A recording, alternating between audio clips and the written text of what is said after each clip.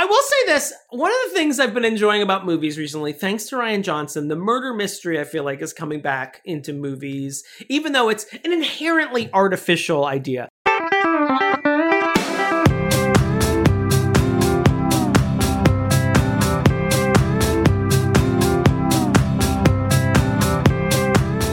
Welcome to Your Inner Child's an Idiot, the podcast where we look back on things from your childhood and they're good. My name is Damon. I'm DJ. Hi, how are you? You said that intro how I sign my name now, where it's just like D. If I wanted to do that intro the way I sign my name on an iPad, it would just be... or just like a picture of a bear. I get the D, line, X, loopy-loo. So I was thinking, because Thanksgiving is upon us, I wanted to think Gravy of a movie season that you might watch with your family to avoid having to talk to them over the long holiday season. We're going to watch a football game. Excellent. We're going to watch a football game, and then we're going to fall asleep in the second quarter. Then a small gay child will walk in, change the channel, will suddenly wake up and say, I was watching that. That's about 89% of my childhood, by the way. It got so sad. Oh, yeah. So today, we're going to be looking back on... Hold on. Or do you want to do the year guessing game when I mention... Oh, I'm really bad at that, but sure. Yeah.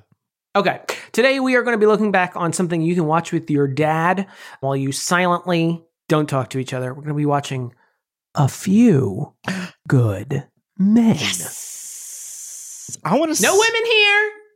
I want to say That's 90, for the sequel. 93? You're very close. 92? 92. Okay. I fucking love this movie. I'm so pumped. Directed by Rob Reiner. Written by Aaron Sorkin. Aaron P. Sorkin, baby. Aaron Johannes Sorkin. 1992. Of course, I mean, I was a child when this came out, obviously. But it felt like for the next 15 years of my life, people were saying, and also, by the way, I'm going to challenge us not to say the line. Okay. That is... Okay. My only we have so stipulation few things that separate us as a podcast. Let this be a thing. But I remember people saying the line in question for a third of my childhood. Although probably in retrospect, it was like for 4 months, people were making lame Can jokes I and say, saying that. You want me on that wall. You need me on that wall. No, absolutely. No, any other line, you can lay it on me. Excellent. Don't say lay it on me. But not that line. Okay. I don't want to hear it. Not even when Sideshow Bob referenced it on The Simpsons. No, truth handler, you. That was breaking my own rule. No one who's German could ever. Anyway, I do think that is an iconic line reading. I mean, there's a reason why everyone. No, it absolutely fits in that. In context, It's like, oh yeah, no wonder people came out of this fucking movie saying that left and right. And it was literally in every commercial and trailer for this movie. And not only is it like a iconic line delivery, iconic line, it's also like the climax of the movie. Like, it is very important. It's a rare case where you can actually show a pivotal line in a movie that changes the whole forward momentum of the plot and just put it in the trailer because out of context, it's barely many. It's like anything that they put in the next week on Mad Men at the end of the thing. Because it was like, it was all just lines of people being like, what? I told him to go downstairs. And it's all like, what? What is this? Because the movie is all just people talking in rooms. And that's this true. movie. In beautifully wood-paneled rooms. Yeah. I only remember this movie mostly because it's one of the, I think we've talked about this phenomenon. It was one of those movies that like TNT bought at whatever the movie version of Sam's Club was. Yeah. And every Saturday at 2 for 8 months, you could count that there was an airing of A Few Good Men. Yeah. And you could sit down and watch it. It's pretty much on. A Charlie Brown Christmas is on during Christmas time. If there was a holiday happening during A Few Good Men, we would think of it as It's a Wonderful Life and beg television channels to stop playing. It was like, A Few Good Men. Next up, Shawshank Redemption, followed by A Few Good Men. And then The American President, interrupted by A Few Good Men. They don't show commercials. They just show a piece of the other movie for about 6 minutes. It's hard to piece these two together. They're both written by Sorkin. Tom Cruise, Demi Moore, Kevin Pollak. Kevin Pollak, let's not Kevin poo-poo. Bacon? Bacon is in it. Jack Nicholson, obviously. Kiefer Sutherland. And wait, here we go. This is the one that always surprises me because I forget it. Christopher Guest. Oh, that's right. He's the doctor. He's the doctor. What are you doing here, Mr. Jamie Lee Curtis? Why are you playing here? a normal role. Do you remember yourself in Little Shop of Horrors? What are you doing here? Why aren't you doing like a funny gay voice that I don't find offensive for some reason? I have bad news about the podcast that we're doing right now, though. Oh, no. I can give my verdict right now. Oh, God. And I already said I fucking love this movie. I thought it was a technical issue. But Jesus Christ. I would love to do my damnedest to find some faults in this. Just for tape. For fun. Because I love hating things I love. You know? It's the reason we started this podcast to begin with. I love a trial movie. They don't really make them anymore. What happened to trial movies? I guess they don't. I guess they kind of they're like, we perfected it. I guess you can, if you have to count the Lincoln Lawyer or something like that. Yeah, there was that slew of those. There was like the Morgan Freeman, Ashley Judd one. Wasn't there a trial in I thought that was a cop movie where they're like, along came a spider or something. I gotta be honest. Right? There's like 3 of those, and I get a cobweb for 2, something like that. That's a good one. The 8-legged jury. Ooh, The Juror. Remember The Juror? The Juror. Also with Demi Moore? The Rural Juror. And also The Rural Juror with Jenna Maroney. The Ruhr Gem Her? Don't just quote funny lines from another show. Make up your own, Damon. Doing your own thing. Come on, Damon. I feel like I didn't see it as a kid. It's not like we saw this in the theater, but definitely just like on TV. I think my parents rented it. Okay. That sounds accurate. And I remember watching it, probably not bored out of my mind, but not understanding anything that was happening. And I was literally just waiting for the line, the forbidden line. I didn't really process it. I think it was only until I was in my 20s, and some doctors would say depressed, that I was watching TNT 2:00 on a Thursday and realized, oh, this has got more of a plot. They sort of did some roughhousing over in Guantanamo Bay. These army guys seem like they're real dicks. Do you think we're going to get to do a Damon's Problematic Corner all about Scientology, or do you think we should avoid that? Who has the time? I'll avoid that. I feel like, the Oscar-nominated documentaries have handled that pretty well. And Leah Remini, let's not forget Leah Remini. She's got that beat covered. That's true. What I'm saying is it's great and there are no problems with it. Please don't come for us. Thank you. No, I go to the Scientology Celebrity Center on 8th Avenue here in Nashville all the time. Grab a few of them cans and tell them all my secrets that they keep in a vault and use if I ever badmouth the church. Crack open a Fresca and have a good time. It's great. Can I have Fresca? I guess I can have Fresca. Can you? No, I know I can have Fresca, but as a Scientologist, can I have Fresca? My guy's saying yes. The cult and the boys that's loosely based on Scientology. They are all obsessed with Fresca, and I don't remember if there's a reason why. Oh, okay. All right. Well, let's watch A Few Good Men. Let's do it. Let's go watch it. Join us. Have some turkey, fall asleep. I'm really banking on this coming out around Thanksgiving. I hope it does. Have a postprandial tryptophan surge. It's going to be great.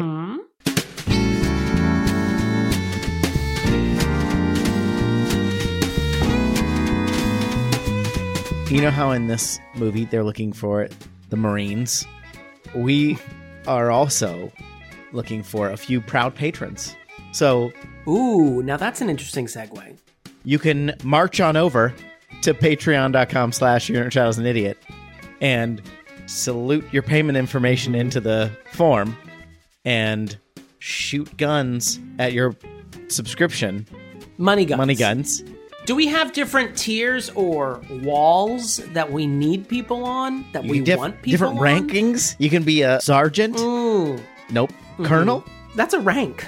Sergeant is a rank. You've got colonels, you got lieutenants, you got majors, you've got minors, you've got spies, you've got bombs, and you have one flag that you have to find. That's the goal for Stratego and the U.S. military. And if you get the Tanuki suit, you can turn into a statue. Patreon.com/YourInnerChildIsAnIdiot. Come on over.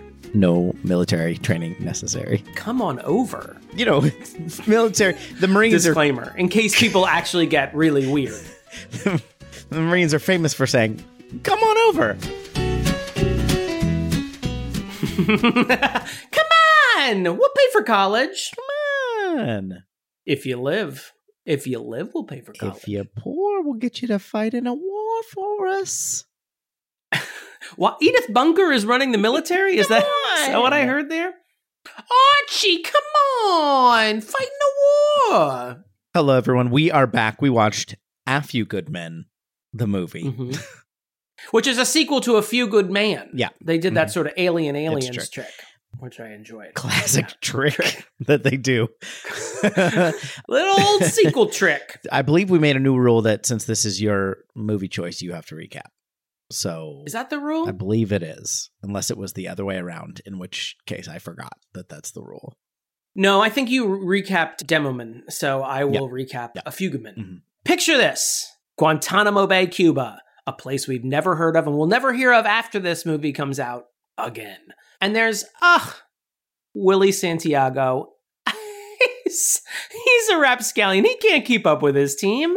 So he dies during a hazing-like ritual that they call a Code Red. The two fellow Marines who committed that Code Red, they get arrested and they get court-martialed. And Demi Moore, just a half a Moore. Semi-Demi Moore. She champions their case, and she really wants it assigned to herself. It's her first time in court, but it gets assigned to this guy over here. This guy with a lot of swagger, a lot of talking, but known for getting a plea deal and being done with it. But then, don't you know it, he starts to hearken to their plight, and he believes they were ordered to commit this Code Red by hires up. And who's that hires up? The Joker himself, Jack Nicholson, Heath Ledger / that one Irish kid in that deleted scene from The Batman, also known as Jack Nicholson. He's kind of a rough around the edges type, real militaristic type, so he found a good career. But he's an asshole, but they really can't pin anything on him. So they do all this court talking and swaggering. You know, a lot of stuff happens. Someone commits suicide. One of their star witnesses commits suicide. There's some flirtiness between Semi Moore and Tom Cruise, but not any sexual flirtiness. And then we've got Kevin Pollak over here. Cuba Gooding's there for a minute. That guy from ER is there. Eventually, they, in a breach of decorum, they call Colonel Jessup, who's up for a big, a big federal job in the executive branch. You know what they do? They put him on the witness stand, and he confesses everything. Plot twist. He just says yes. He did actually request the Code Red to rough up underperforming soldier. Didn't mean for him to die, but them's the breaks, and he gets arrested, and the guys, they get dishonorably discharged anyway because, Deej, they were supposed to protect the weak. They weren't supposed to rough up. That sounds unbecoming. Unbecoming of an officer. That's correct. You know, in the end of the day, there's a big cursive "the end" that appears over the courtroom, like in the end of an episode of Perry Mason, in what is always jarring. No matter how many times I've seen this movie, every time my brain has deleted the end, the cursive "the end," and every time I'm like, what the fuck is this? Every time. Anyway, that is single-handedly one of the worst recaps I have ever done for this show. I never think I could get worse, and I do. I don't think that was bad. Now, our listeners may disagree, and really, is the most important opinion. But I don't think this... Listeners, rank my recaps and let me know how I'm doing. Am I getting better, or am I just sort of hit a plateau and they're all just going to be shit for the rest of my life? I just think it's a hard movie to recap because it's a courtroom drama. A lot of mahogany. I mean, and once you understand the facts of the case, that there was a thing that happened, and we, as the audience, know what happened, and we know that Colonel Jessup ordered the Code Red as the audience. So there's not like a mystery, but the mystery is whether they'll get... It's like an episode of Columbo. We're just trying to see him get him. Well, whether we'll actually see the comeuppance for the Colonel or anything. And that Scientologist got him. He used his Thetan powers to Yeah. trick him. I mean, when you see a car wreck on the side of the road, you beat yourself up inside because you know you're the only one who can help. Have you not seen that video of Tom Cruise that was supposed to be just a video that was circulated around Scientology, No. but it got leaked, and he's talking like a fucking lunatic. And he talking with the first line is him saying, when you pass by a car wreck on the highway, it eats you up inside because you know you truly, even though if there's an ambulance there, you know you're the only person who can help. Can you imagine what a deranged mind you can have when you're like, you know what these people need? Really expensive books about office culture, a religion made out of office culture tricks. It's nonsense. Self-help. That's what they need. Self-help books. I think at some point we need a problematic corner for this movie. I don't know if it's yet, but let's go into the problematic corner. Let's go. Oh, okay. Hold on. I got to get my stuff. Do I bring the mic with me, or are there mics in the just make sure it's put away so that no one sees the microphone, because they might steal it. Or we're in the other room. Oh, because they're yeah. Because we're just doing this in a library. I don't know if a lot of people know that. We're just in the public library. Ooh, watch out now, y'all. Damon's got a problem, baby. Ooh, watch out now, y'all. Let him know about it. Okay, we're in the problematic corner. Okay, I mean, Scientology in general, I think it's been done. There are people that can cover it better than us. It's its own kind of problematic. We're not going to get into it. If you don't know, somehow, Tom Cruise is famously a Scientologist, which is a religion full of problematic practices. That's all you need to know. But we also got Cuba Gooding Jr., who makes a very brief appearance. He plays one of the officers. Oh, baby Cuba. Wait, what's his problem? Do we not like... What did he do? He was credibly accused of some assault things. Yeah. Again with this. I don't mean that towards the accusers. I mean that towards the guy who was accused. Like, hey, can we just all once someone isn't engaging with your flirtatiousness, you just go away? I'm sure there's something that I've missed as well. I know at some point, a long time ago, like Jack Nicholson was accused of some stuff that settled out of court. So no idea. Sexual stuff or that golf club stuff? Assault, I think. Was it the golf club thing where he bashed some guy's car in with a golf club? No, I didn't even hear about that. Oh, yeah. That's one of my favorite Jack Nicholson stories. Favorite. What a weird thing to have be your favorite. He got angry, I don't know, with a specific person or just with a car near him, but he bashed the back windshield of a car with a golf club. This was like in the maybe late 90s, 2000s. Yeah. Well, we've also got, I think it was like the mid 2000s, Kiefer Sutherland, who has had struggles with alcohol, I believe. He assaulted, like headbutted somebody or something. But again, these are not like good things, but it's also like, that's more older, because it's an older movie. We got people that are like, I'm sure there was worse stuff that just didn't come out of all these people, because it was like a lot of people were peaking in the 90s. It was like, maybe later we'll hear about something else. But also just, I think in the movie itself, there's a couple of things. There's some misogyny that is just kind of baked in at some point. Well, that I feel like is on purpose. I feel like that is a purposeful choice of the movie. Yes. It's supposed to be a little bit more, this guy is a roguish dick, Tom Cruise, not fuck this guy. Because like his first thing when... I thought you were talking about the Jessup. Oh, no. Yeah, lines. But what are the Tom Cruise parts? The Tom Cruise, like the first thing, or one of the first things that Joe, Demi Moore's character, she like rattles off something impressive and he says, wow, I'm sexually aroused, which is like just fucking gross. And it's supposed to be like, this guy's a dick. It's not supposed to be like charming, but it's also not supposed to be as off-putting as it is to a modern audience. Yeah. I think that's fair. And then Jessup, which you mentioned, says there's nothing sexier than a woman you have to salute. Which it's supposed to be gross. He's an asshole. I don't love that line, but I like the usage of that line because I feel like it colors. This movie doesn't really, aside from those initial bits that you are talking about, I don't feel like it really harps on Demi being a woman in this scene. Right. But I feel like that sexism, which I feel like is often cut out of the television edit that I'm most familiar with, it colors her because it happens in like Act 1 when when they first meet Jessup. It colors her character, I think, for the rest of the movie without constantly degrading her in a way that I think a lesser movie would. It just is this really stark moment where Jessup, not even directly at her, when he realizes that technically Demi Moore is the commanding officer she's higher rank than Tom Cruise. And so she can boss him around. And he says, oh, there's nothing sexier than a woman in uniform. I say, promote them all, because there's nothing better than getting a blowjob from your commanding officer. I mean, it's a real prickish thing. It's the moment when Jack Nicholson realizes, I don't like these fuckers, so I'm just going to treat them like shit.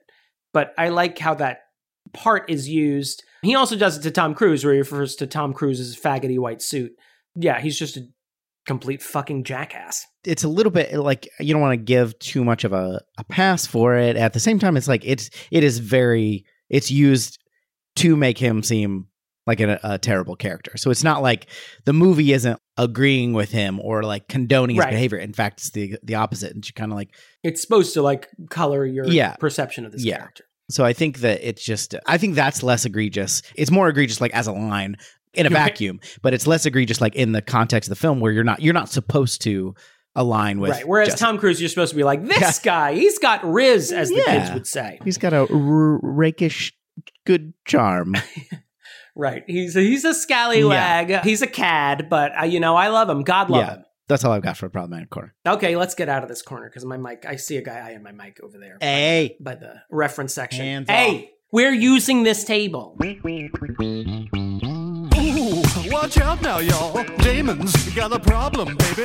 Ooh, watch out now, y'all. Let him know about it. Did you sign it out? Yes.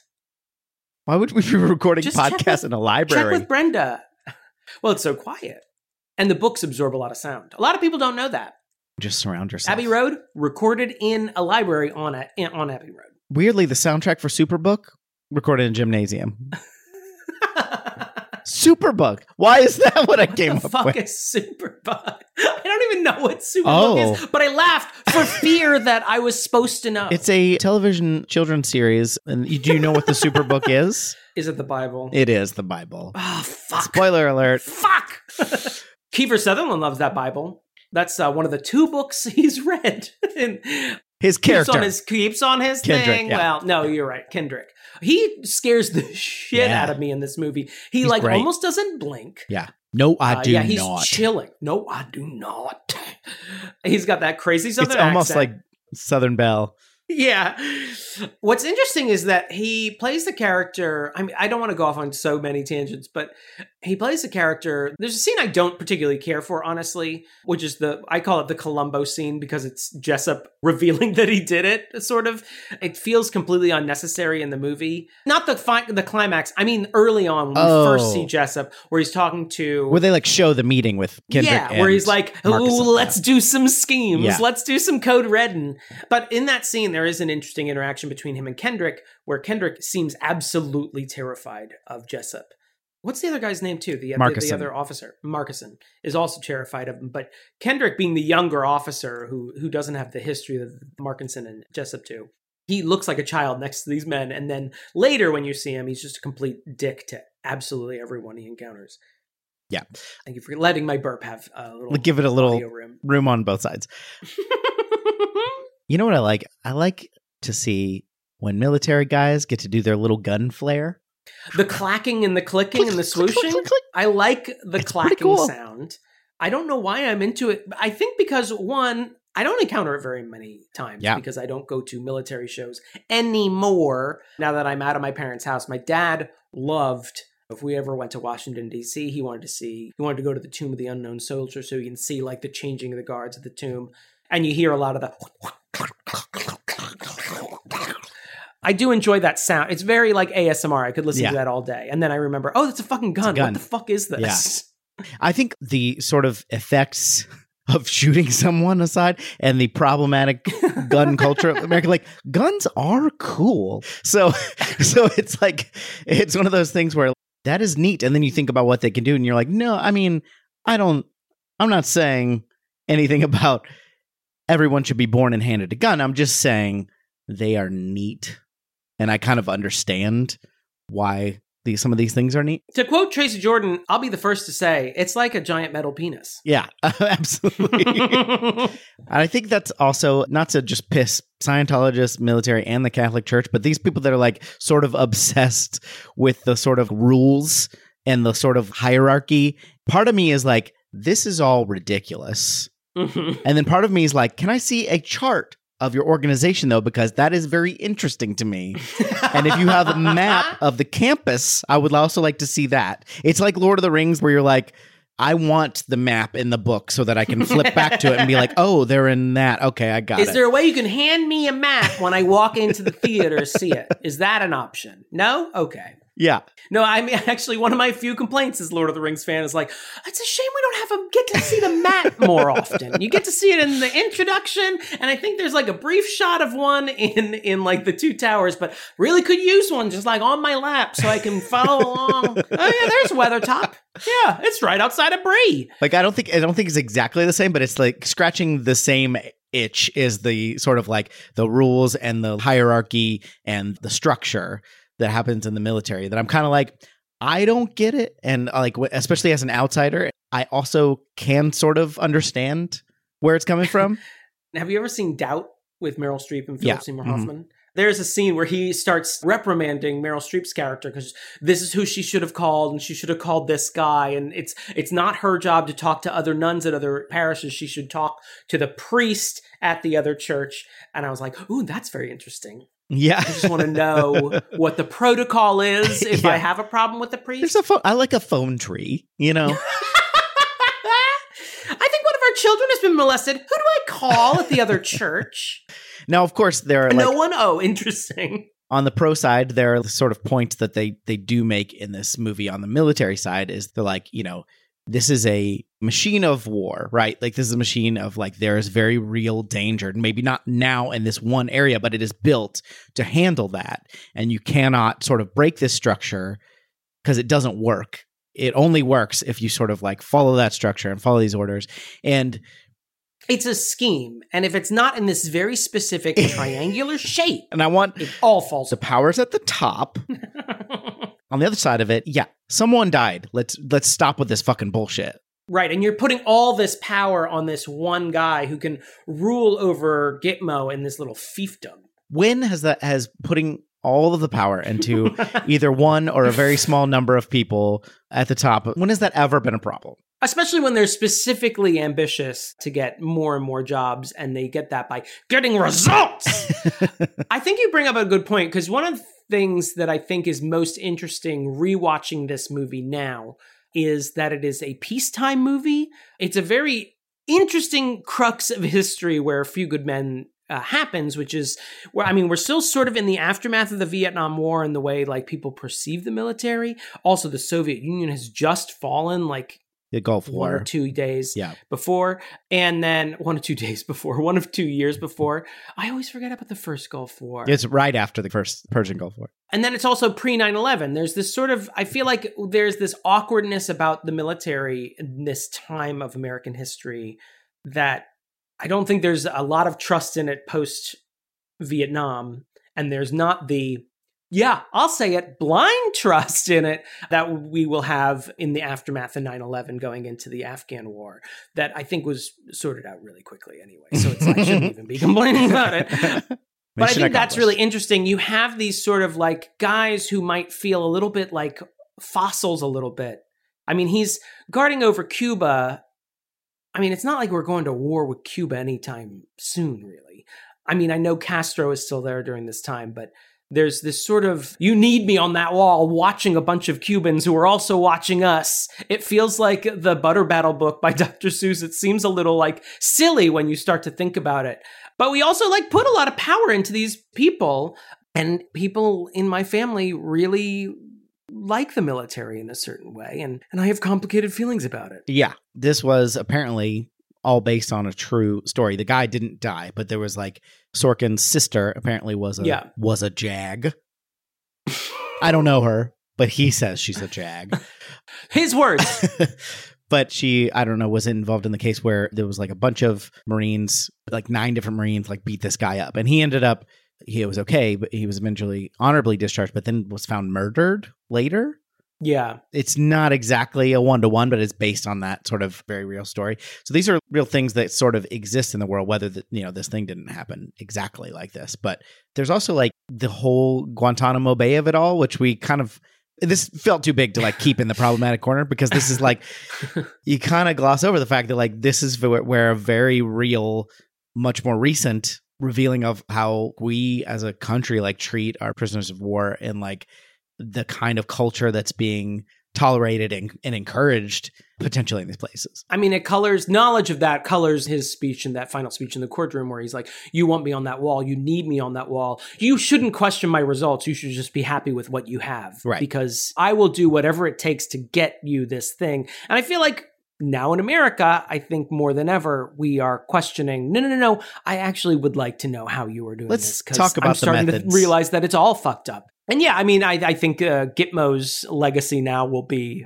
the torture of the war on terror. I mean, I'm not going to even say terrorists, because most of them are held with no charges. But it's very interesting to watch this movie after the fact. But also, just to 30 years hence. play the other side for a second too, like as someone who's not in the military or hasn't served, if someone's like, you have no idea what I go through, I have to be like, you're absolutely right.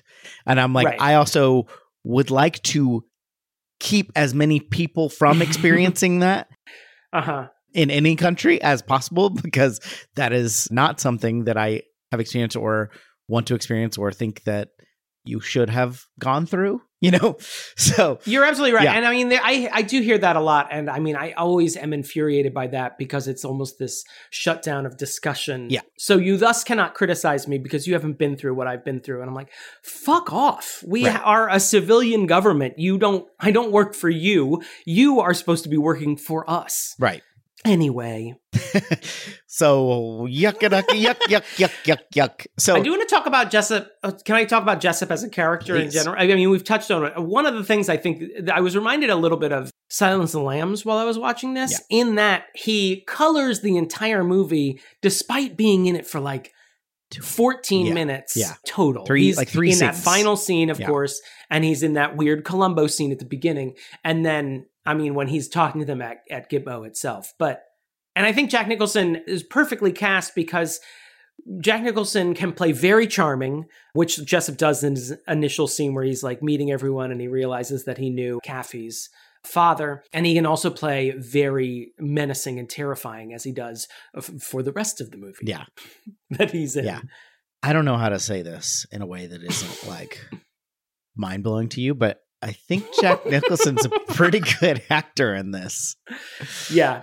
He's incredible in this. Like, just like the energy that he brings to that performance is just, you hate him so much, but you also, it's a perfectly logical stance that he has. He believes that he is in the right. And he believes that this fucking guy coming in here, these fucking people have no idea, you know, what it takes. This guy with a heart problem, probably. Yeah, right.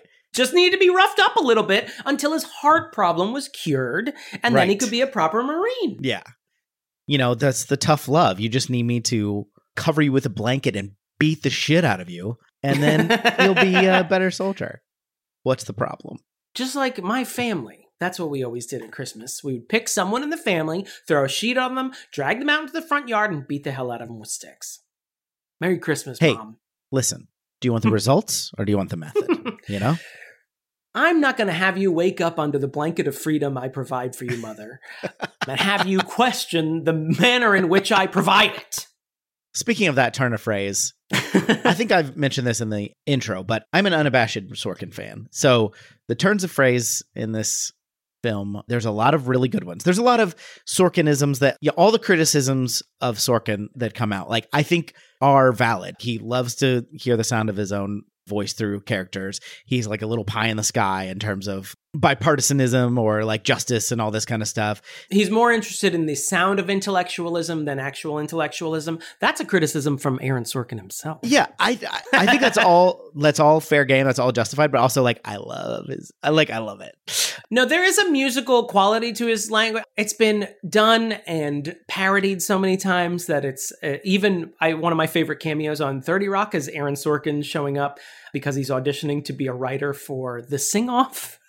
And he has a walk and talk with Liz Lemon as they walk in a circle, which Liz Lemon notes. Did we just walk in a circle? I share a love of Sorkin as well, as a person who also likes the sound of intellectualism without actually being intellectual. Welcome to Your Inner Child as an Idiot. It's a podcast where two guys with zero qualifications talk about things at length. I mean, there was a really great Slate article a few years ago, I think during the heyday of the newsroom. Remember that one? I also kind of like the newsroom. Sorry.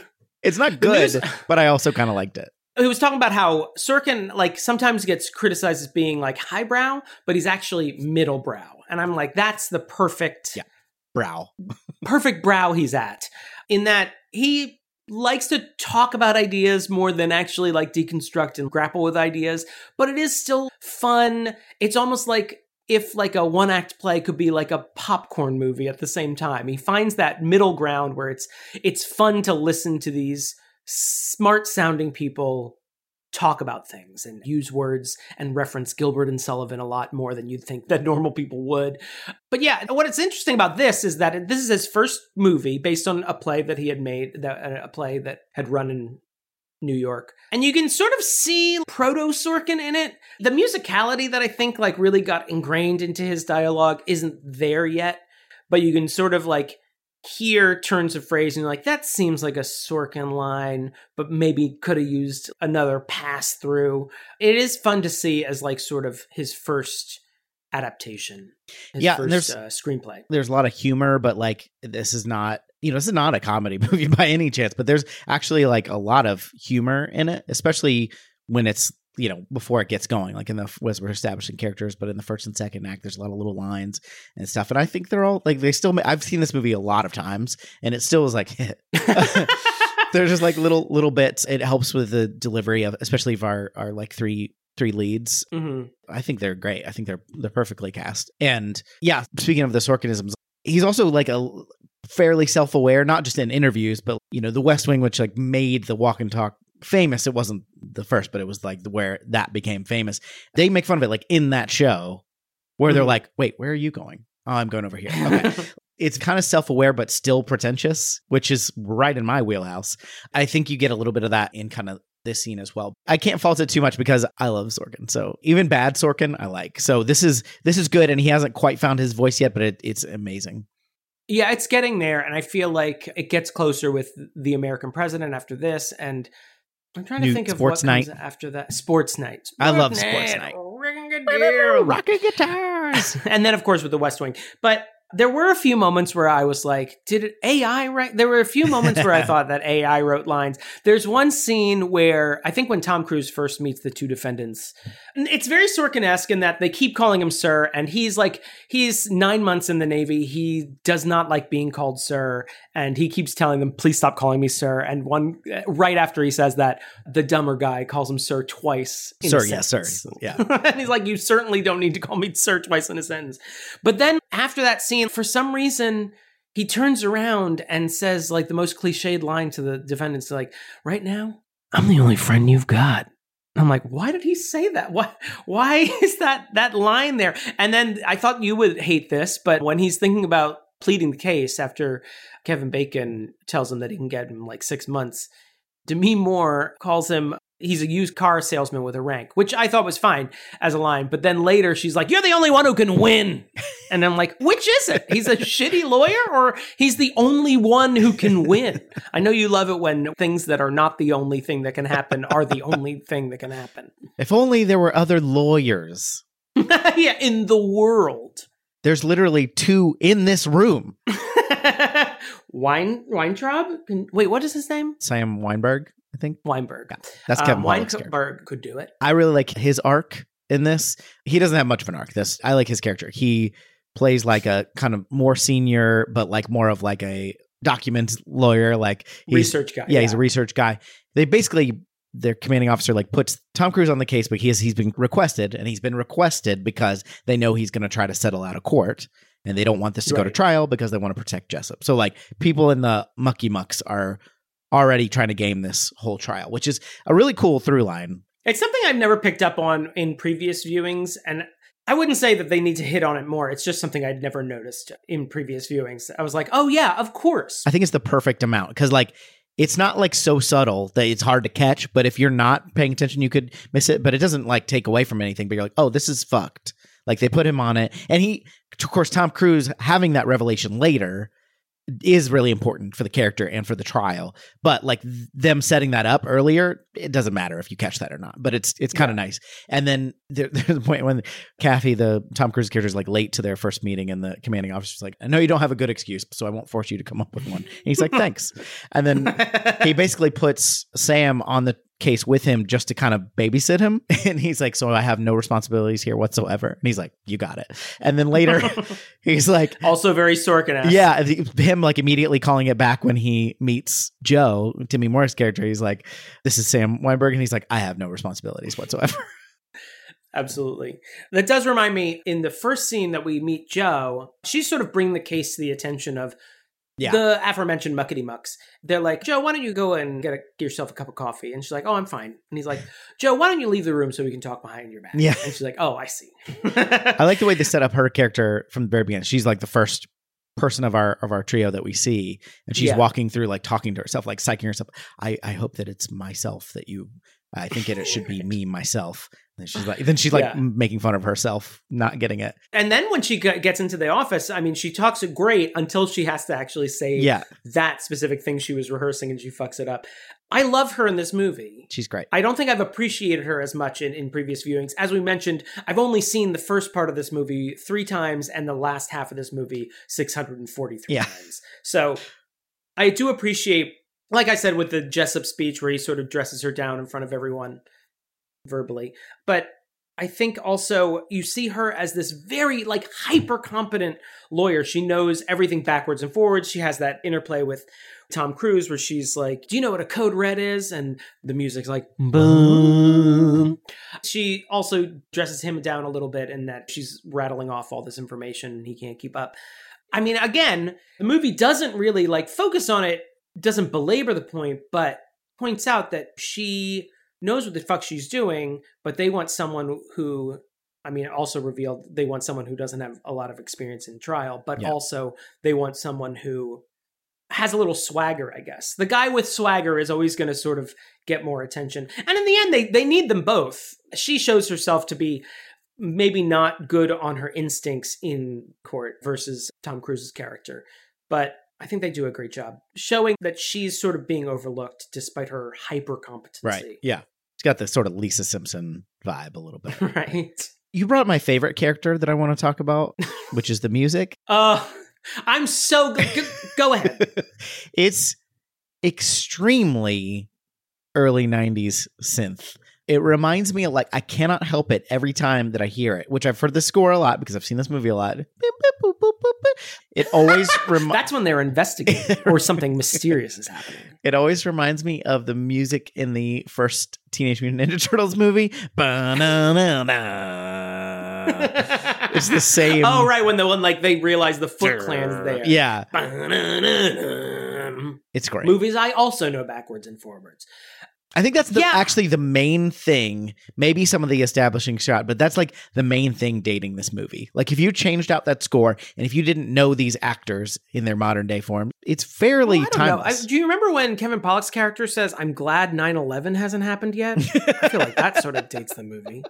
I was like, ooh, really? Really took me out of it, movie. They're ordering a crank phone. Can you imagine if this could fit in your pocket? Why am I holding? I don't know. Clearly don't know how to.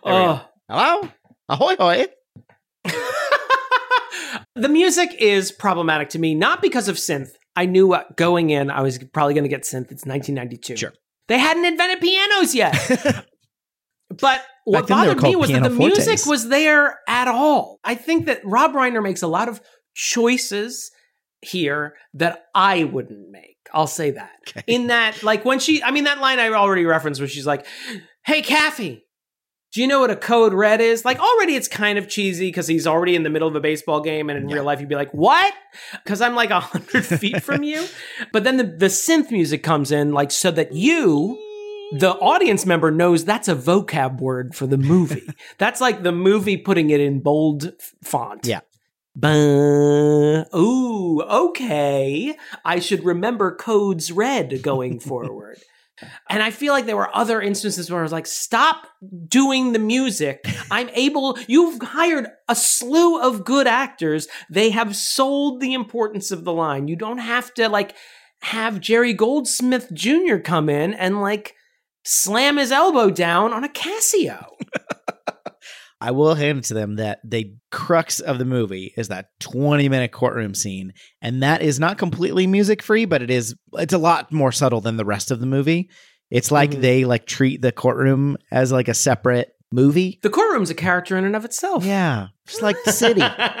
Just like New York City and Sex and the City. Speaking of the city, there's some establishing shots in this movie that make Washington, D.C. seem like the most fuckable city in the continental U.S. Like, why are they because nothing can be over 9 stories tall. Sultry. Like, they're all like very like low, like, oh, hey. Hey, Is Lincoln it Memorial. always sunset Yeah. in Washington, D.C.? Is this in some weird place in the Antarctic that the sun's always going down? Just like our democracy. Oh, wow. Hold on. I want to cross out the things I've said. I will say, I want to bounce back to Weinberg because I do like Kevin Pollak in this movie, but he has a weird story beat that it feels like it comes out of nowhere and almost feels like I can't criticize the movie or I can't criticize Kevin Pollak says it feels like almost a deleted scene is like something's missing. When he's going to quit? Right. Well, when he's going to quit and when Demi Moore, I can't remember what she does, but at some point he's about to walk out and she's like, why do you hate them so much? And he like pauses and slowly turns around. And then, I mean, he gives a fairly serviceable speech of like, they're bullies. because they beat up a weakling. Yeah. They saw a kid who was weak and they beat the shit out of him. And it's a fine speech, but I was like, was everyone else? Did I get coffee at a weird time? Like, when did this happen? That he was showing no signs of having hated anyone. I mean, he has like a weird speech before they really delve into the case. But since the case has developed and we realize that this came from Jessup himself, it feels a little tacked on, like, and Weinberg, you're getting a beat right now. And then I guess it'll be resolved. I don't know. Well, far be it for me to like take away your film viewing experience, but you're wrong. Here we go. Okay. So not only does he... No. You ignorant slut. I think that's valid, but I think they do set it up with before Joe comes in with Chinese food, before they like really start delving in. He's like, you don't need me. Why am I here? And then him even saying that makes Tom Cruise, it's not just that he's like, you don't need me. Tom Cruise reads that as, you've got a problem with our defendant. Mm-hmm. And he says why. He doesn't say it as vociferously as he does later. And then right before that argument with him and Demi Moore, she blows the courtroom day because she says, I strenuously object. And then, which I really like that. She doesn't have courtroom experience. And she's like, Your Honor, I object. And he's like, overruled. And then she's like, Your Honor, I strenuously object. And then she's like, overruled. And then she does it again. And then it basically, he's pissed because not just because he's like, you object, you get it on the record, and then you move on. Like now it looks like we're scared of like he has a good point. She made a mistake. But he's like making fun of her. He's like, strenuously accept. Is that how it works? Strenuously object. Oh, I strenuously object. And so they have the argument. So I think it is set up because we've set up like his motivation, and then we've set up. But that doesn't really have to do with him hating these defendants. No, but the other thing I said does. No, I know. But I mean, the fact that she strenuously objected to the doctor, I mean, that doesn't play into him. I feel like there's a big gulf between these two events. Yeah. And it just seemed like it came out of nowhere there. Like the speech at the beginning is fine. Right. And if there was some other, because like we see him like prepping them for testimony. We see him sitting next to them in court the whole time. There's no continuous sign that he like loathes these defendants. And then it just feels like, oh, we need something right here. Oh, let's bring up Weinberg's hatred of the defendants. You thought they were buddies. Because they were sitting next to each other. No, I just felt like the movie hadn't sold that he hated them. Yeah, I think that's fair. I don't need more of that. Okay. I feel like if you're going to give him this dramatic beat, don't make me go, wait, what? What are you talking about? It was also very cheesy, like the execution of that. Yes. She'd be like, why do you hate them so much? And then him being like, because they're bullies. And then she's like, why do you love them so much? And then he sold a pape for a penny to a passerby. And then her response, why do you like them so much? And she's like, because they stand on the wall and say, "Ugh, I'm not gonna." That was the other little. I'm like, fuck off. That moment and the very end, not just the very end, but also so where Jessup flies away on his skateboard, on his meat cat flies away.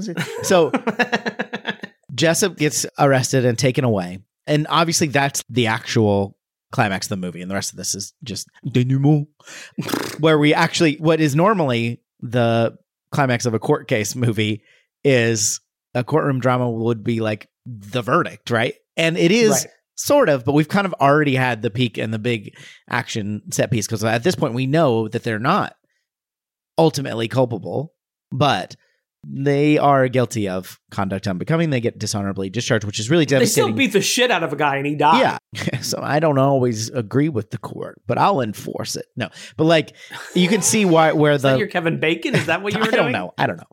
You can see where that came from, and then it's kind of devastating to our characters. But at this point, we've kind of like it does feel very like okay, let's wrap this up, and then the one. Let's wrap this up. Your whole dreams, Yeah.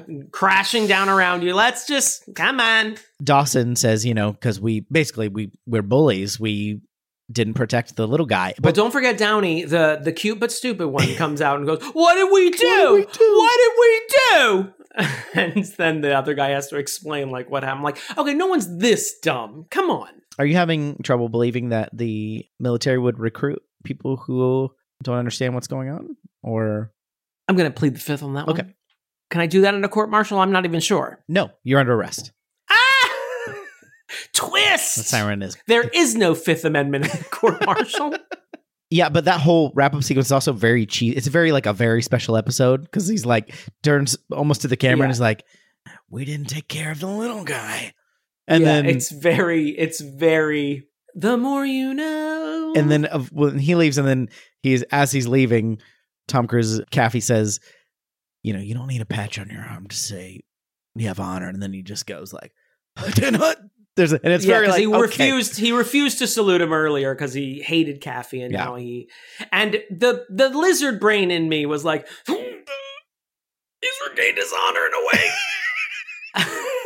It's a very like crying at a Hallmark commercial thing where it's like, Yeah. I don't actually believe this, but I'm crying. This is ludicrous, but you're triggering everything. And that's how he gained honor from his dad. And you're like, it's fine. Lionel Kaffee would be so proud. Did you watch this on Tubi? I watched this as man was meant to watch this with commercial breaks on AMC. We don't have AMC, so we had to download Tubi onto my phone, onto our TV, our shared TV. We also got it with commercial breaks. Always a second off. Always a second off. Where they put the breaks. You get like a half a second shot of like the raising the flag at Iwo Jima statue. It would cut to like a Tide commercial that usually precedes a YouTube video you're trying to watch. And then it cut back to the same shot of raising the flag at Iwo Jima. And you're like, oh, you guys, come on. The movie's been out for like 30 years. Just figure out where it's supposed to fucking go. I'm going to be a millionaire because I'm going to figure out how to put ads in YouTube videos that aren't just like in the middle of a sentence when someone's like, and she was credibly accused of, hey, if you want to like Birchbox, why don't you blah, blah, blah. And it's the same fucking ad. Like, okay. And number 10, the time when the dude talks to Walter. NordVPN. Oh, come on.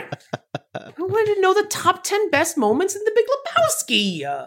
There's one quote that there's actually a few quotes that I probably already say just because I've seen this movie a lot, but there's one that I want to start working in, which is "Take your seat, Colonel," which the judge says to him after they have their little back and forth. The little repartee. Yeah. Everyone's just swinging them dicks in the courtroom.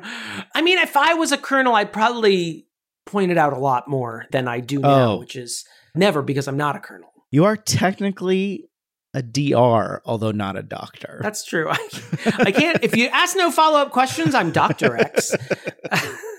I have a nominee for, I think our secret Catherine O'Hara Memorial MVP is Demi Moore.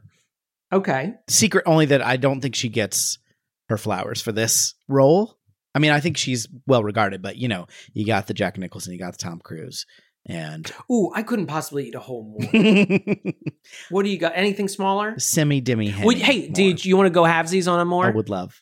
I'd like to nominate her for that. And for single scene, I think Jack Nicholson is too easy to nominate for the Sally Field single scene award. I mean, on one hand, I could understand the argument for it, but I'm going to say Kiefer Sutherland because his scene on the stand is very like, this guy is fucking psycho. He is. Kiefer Sutherland does acquit himself well. I don't know if that's the No, he words does I not. wanna He use. also, I No, think, he gets doesn't. court-martialed. He effectively does not acquit himself well.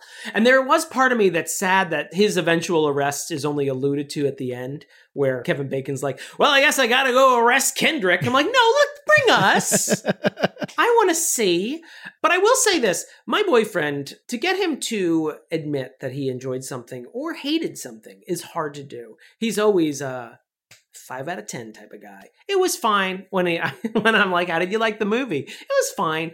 I genuinely enjoyed A Few Good Men. And about that final scene, he was like, sometimes that thing that everyone talks about being great is actually that great thing. Yeah. So I feel like even though it's basic bitch, pumpkin spice latte, I have to nominate Jack Nicholson's testimony. Yeah. Using the line that we agreed at the outset we would not quote as the Sally Field Outstanding Scene Award. Fine. Mark it in the record. How do you feel about Demi Moore as our MVP? No, absolutely. Okay. I mean, I was kind of like watching this whole movie. This time I was watching it with her in mind. So I absolutely want to give her the COH. Delightful. Shall we go? Sorry, the COH MMVP. Shall we go to our verdicts?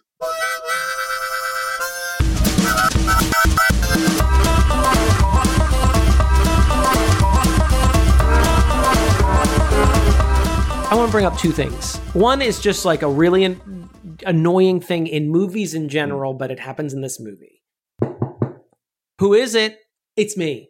He met Demi Moore 3 days ago, and she is a professional acquaintance. What the fuck are you answering "it's me" at someone's private home when someone asks who it is? Just say your name. Who have you ever said "it's me"? When you've even to my best, I would say I would never say it's me. Yeah. I would say something like, I'd say "Hey, something girl. jackassery. Yeah. Hey, I'd girl. use a funny voice or Yeah, something. yeah. But I would never say it's me, especially if I've never been to someone's house before Now, and they're not expecting me. Now, would you say, it's a me? And do you think that would help? Because that's a silly Only voice. in Dinosaur Land. Only in Dinosaur Land. Rules are rules. Also, just to drive home the Sally Field Outstanding Scene Award, something I've always noticed when I've watched this, but I really appreciated watching it this time, is at one point, I can't remember the specifics, unfortunately, Tom Cruise, while he's pelleting Jessup with questions, he sort of gets dressed down, I think, by the judge. Yeah. And when the camera like pans back to Jack Nicholson, Jack Nicholson is smirking. Now, I don't know if you know about this, about Jack Nicholson, but he's got a megawatt smile. And he's just smirking, kind of like older brother watching younger brother get in trouble. Yeah. Like my brother would when I was getting dressed down by my parents. I've said dressed down, I feel like, a lot in this episode. You're into that. What is that, like 5 times? Anyway, Tom Cruise says something funny, Colonel, and he immediately, his entire face shifts in a very politician way. He's like, no, it's a tragedy. And he just like starts like spouting politician nonsense. But that shift from Jack Nicholson's smile to like serious face is so wonderful. I love it. Speaking of old-timey phrases, Tom Cruise also says, we're going to get creamed. Which is not one you hear that often. It's true. Also, he eats an apple, which is the universal sign of this guy's an asshole. Yes. Although he does it. Never eat apples. Certainly not while talking to someone. Oh, there's also some like good donut-based physical comedy. He's walking down the hall talking. I think he's talking to Jack. Good donut based. I'm going to put a lot of asterisks by that good. I thought it was great. I think he's talking to Jack, to Kevin Bacon. He's walking down the hall and he grabs like a donut off the plate. Our first walk and talk. Yeah. And he looks at it and then he's like, blah, blah, blah, blah, blah. And he takes a bite and he's like, just like throws it away. It's very casual. I don't care how old that donut is. I'm eating that whole donut. Only a megawatt celebrity, second time in this podcast. What's wrong with you? Eat a donut and be like, oh, a normal person would throw this donut away if it doesn't meet their standards of donutity. No, we eat the whole donut. You just eat it faster to get through the process. And then you eat something else to make up for the flavor. What's the problem, Thomas? Like, what's the flavor? I've eaten 2-day-old donuts. What's the problem? Yeah, they're a little chewier than you want them to be, but what's the problem? You need the fats. A winter is coming. You need to be chopping logs out there. Lieutenant Caffey keeps it toit, though. I could see him spitting out a donut. Yeah, he looks like someone who'd be on a keto diet and want to tell you all about it. Let's go to the verdict. Come on. Yeah, I'm ready now. Members of the court. Oh, court martial. It wasn't. Did they ever Marshall's call it a court? They called it Marshall's Court. So it was like a. That sounds like a sitcom from the 90s that got canceled after a season. Dabney Coleman is Marshall, but he's a judge? Okay. Does this mean... Okay, I think I have to go first because it's your episode. Yeah, these are the rules that we all established. That we signed before we decided on this new format. Listen, Your Inner Child's Not an Idiot. The movie's great. There are issues with it. Roger Ebert thought it was annoying that the mystery was solved and the audience didn't get to solve it, which is a stupid criticism of this movie. There are valid criticisms. I might actually agree with that. I mean, as I've been talking about, I don't like that scene where Jack Nicholson's like, I'm the one who did the code red. I'm like, you don't this scene seems unnecessary. That one scene is very like, it's very like, my gentlemen, gather round in the mountain of doom that we all have an office in. It feels like a relic of the fact that this was a play originally. And other than it being a courtroom drama, which is like inherently playetic, that feels like a relic of a movie that like felt like it needed to over explain something, which I think is a very play-ish thing to do as well, finding different ways of saying play. Like try megawatt. And I just feel like as the audience we keep getting dressed down by this script. No, this movie is great. It's a classic, and it's a classic for a reason. It's not completely without issue, but the main cast is amazing in it. Jack Nicholson's incredible, just as you have been led to believe. Tom Cruise is good. Demi Moore is great. Kevin Pollak is great. Kevin Bacon is great. I don't mean to sound surprised. Noah Wyle is great. Noah Wyle. Oh, he's so baby-faced. Christopher Look at Guest him. Plays the doctor for like 5 seconds, and he is actually great. He is great. He's not as great as he is in Little Shop of Horrors, but he plays a doctor who's like, obviously been pressured by Jessup. He's been pressured and also like has to admit that some of the things he's saying are true and that he's like covering. And this is very good. It's a good movie. Your Inner Child's Not an Idiot. Loved it. It's also funny in places. At times. Your Inner Child is Not an Idiot. This is a good movie. It's a good rainy Saturday movie. You know I love a Saturday movie. I love being dressed down by a megawatt Saturday movie.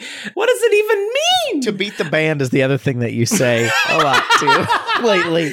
By hook or by crook, it's neither here nor there, but, I'd love to get creamed by this movie. What? Your Honor, I will say this. One of the things I've been enjoying about movies recently, thanks to Rian Johnson, the murder mystery, I feel like, is coming back into movies, even though it's an inherently artificial idea. There has never been an instance in murder history, not since Cain and Abel, where you could say, okay, it's only this limited group of suspects because they're all in the house together. And I think that inherently artificial and arbitrary like movie setup, I feel like we can bring the trial movie back. I love a good trial movie. I feel like the 90s, get them on the stand. Get them. The 90s were their heyday, and then I don't know what happened. See, Miracle on 34th Street when they got that old fucking bastard Kris Kringle. But I don't know. There is a cheesiness to this movie. There is an artificiality. There's a weird Rob Reiner doing Perry Mason drag in certain parts.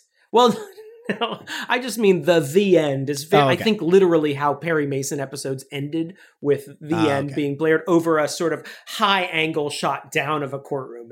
I think it's a deliberate like homage to Perry Mason. But there's something about it that hooks me in every time. I think it's bolstered by the acting of everyone. Like you said, I think everyone's doing a really great job. It's fun to see a person who believes that torturing people is a good way to get results, get his comeuppance because it's a fantasy. I was reviewing a quick article on Aaron Sorkin before we came on here, and it was saying that the Colonel Jessups are the ones winning in the world today. And I was like, oh yeah. Colonel Jessup would be like Mike Flynn today. He'd be supporting Donald Trump and possibly also under criminal investigation from the Justice Department. But yeah, I mean, it's cheesy, it's middlebrow, and it's a little bit of like an intellectual fantasy. But for those reasons, I kind of like it. So yeah, Your Inner Child's Not an Idiot. I like that she said that like a Top Chef judge, and for those reasons, we have to nominate you. You got to pack up your knives. Is that what they say on that show? I've never really watched it. What do you think, everybody? Email us, yourinnerchildisanidiot@gmail.com. You can text us or leave us a voicemail, 615-576-0525. Leave a voicemail and tell me if my recaps are getting worse or staying at the same level. I know they're not getting better. Don't blow smoke up my ass to beat the band. But tell me if they're getting worse or staying the same. That's all I want to know. You're going to get creamed. We want to thank our patrons for supporting the show, including Just Cuz, Lindsay Halleck, Scalphosaurus, I'm going to say this like Jack Nicholson, James Taylor, Particle Man, the McWillie House of Cats. Okay, you do Jack Nicholson, I'll do Kiefer Sutherland. Okay. Dramatically placed hot dog. The supreme ruler of this podcast. It's bad. Karen Kurd. T. Smith. Okay, it's turning into Christian Slater. It's the same thing. It's shades of meaning, but I can tell the difference. Just got to do the eyebrows. Zachary Hartley. Oh, I can't see if I do. I can't. I'm looking at the spreadsheet right now. You can't just start doing physical comedy over there. Caroline Amberson. Tommy Boy is my favorite movie. Jonathan Day. Larissa Mastro. Shit on the cartouche. David Mort. Beth Sermont. Josh Frigo. Bill Haynes. Jackson has an unhealthy obsession with Damon. His Honor, the Mayor. Now, do I do Kiefer doing Jeff Goldblum here? Is that what I... Yeah. Dr. Malcolm's heaving bosom. The Zesty. Jeremy Palin. Damon's Australian accent. Travis Vance. The Hands of Fate. Lindsay Nail. Captain Jean-Luc Picard. Now, is that Jack Nicholson doing Patrick Stewart? Uh-huh. I'd pay to see that. The elusive Fan Gromkin. Heather Tuggle. Thank you all very much for not only supporting us, but supporting us despite the fact that we do very bad impressions, and yet we stick with them. So if you want to support like them, patreon.com/yourinnerchildisanidiot. Yeah, if anything, that was committing to the bit. I feel like our impressions right there are really sinking our teeth into it, really sticking with it. I like that instead of practicing to get better, it just gets worse. It just like kind of falls apart. Kind of like my recaps. In theory, I'd love to hear back. Now, what I like about this is like you have no ability to hold the veracity. We're getting awfully close. We're getting awfully close to managing the verisimilitude of this situation. That's pretty good. We own thesauruses.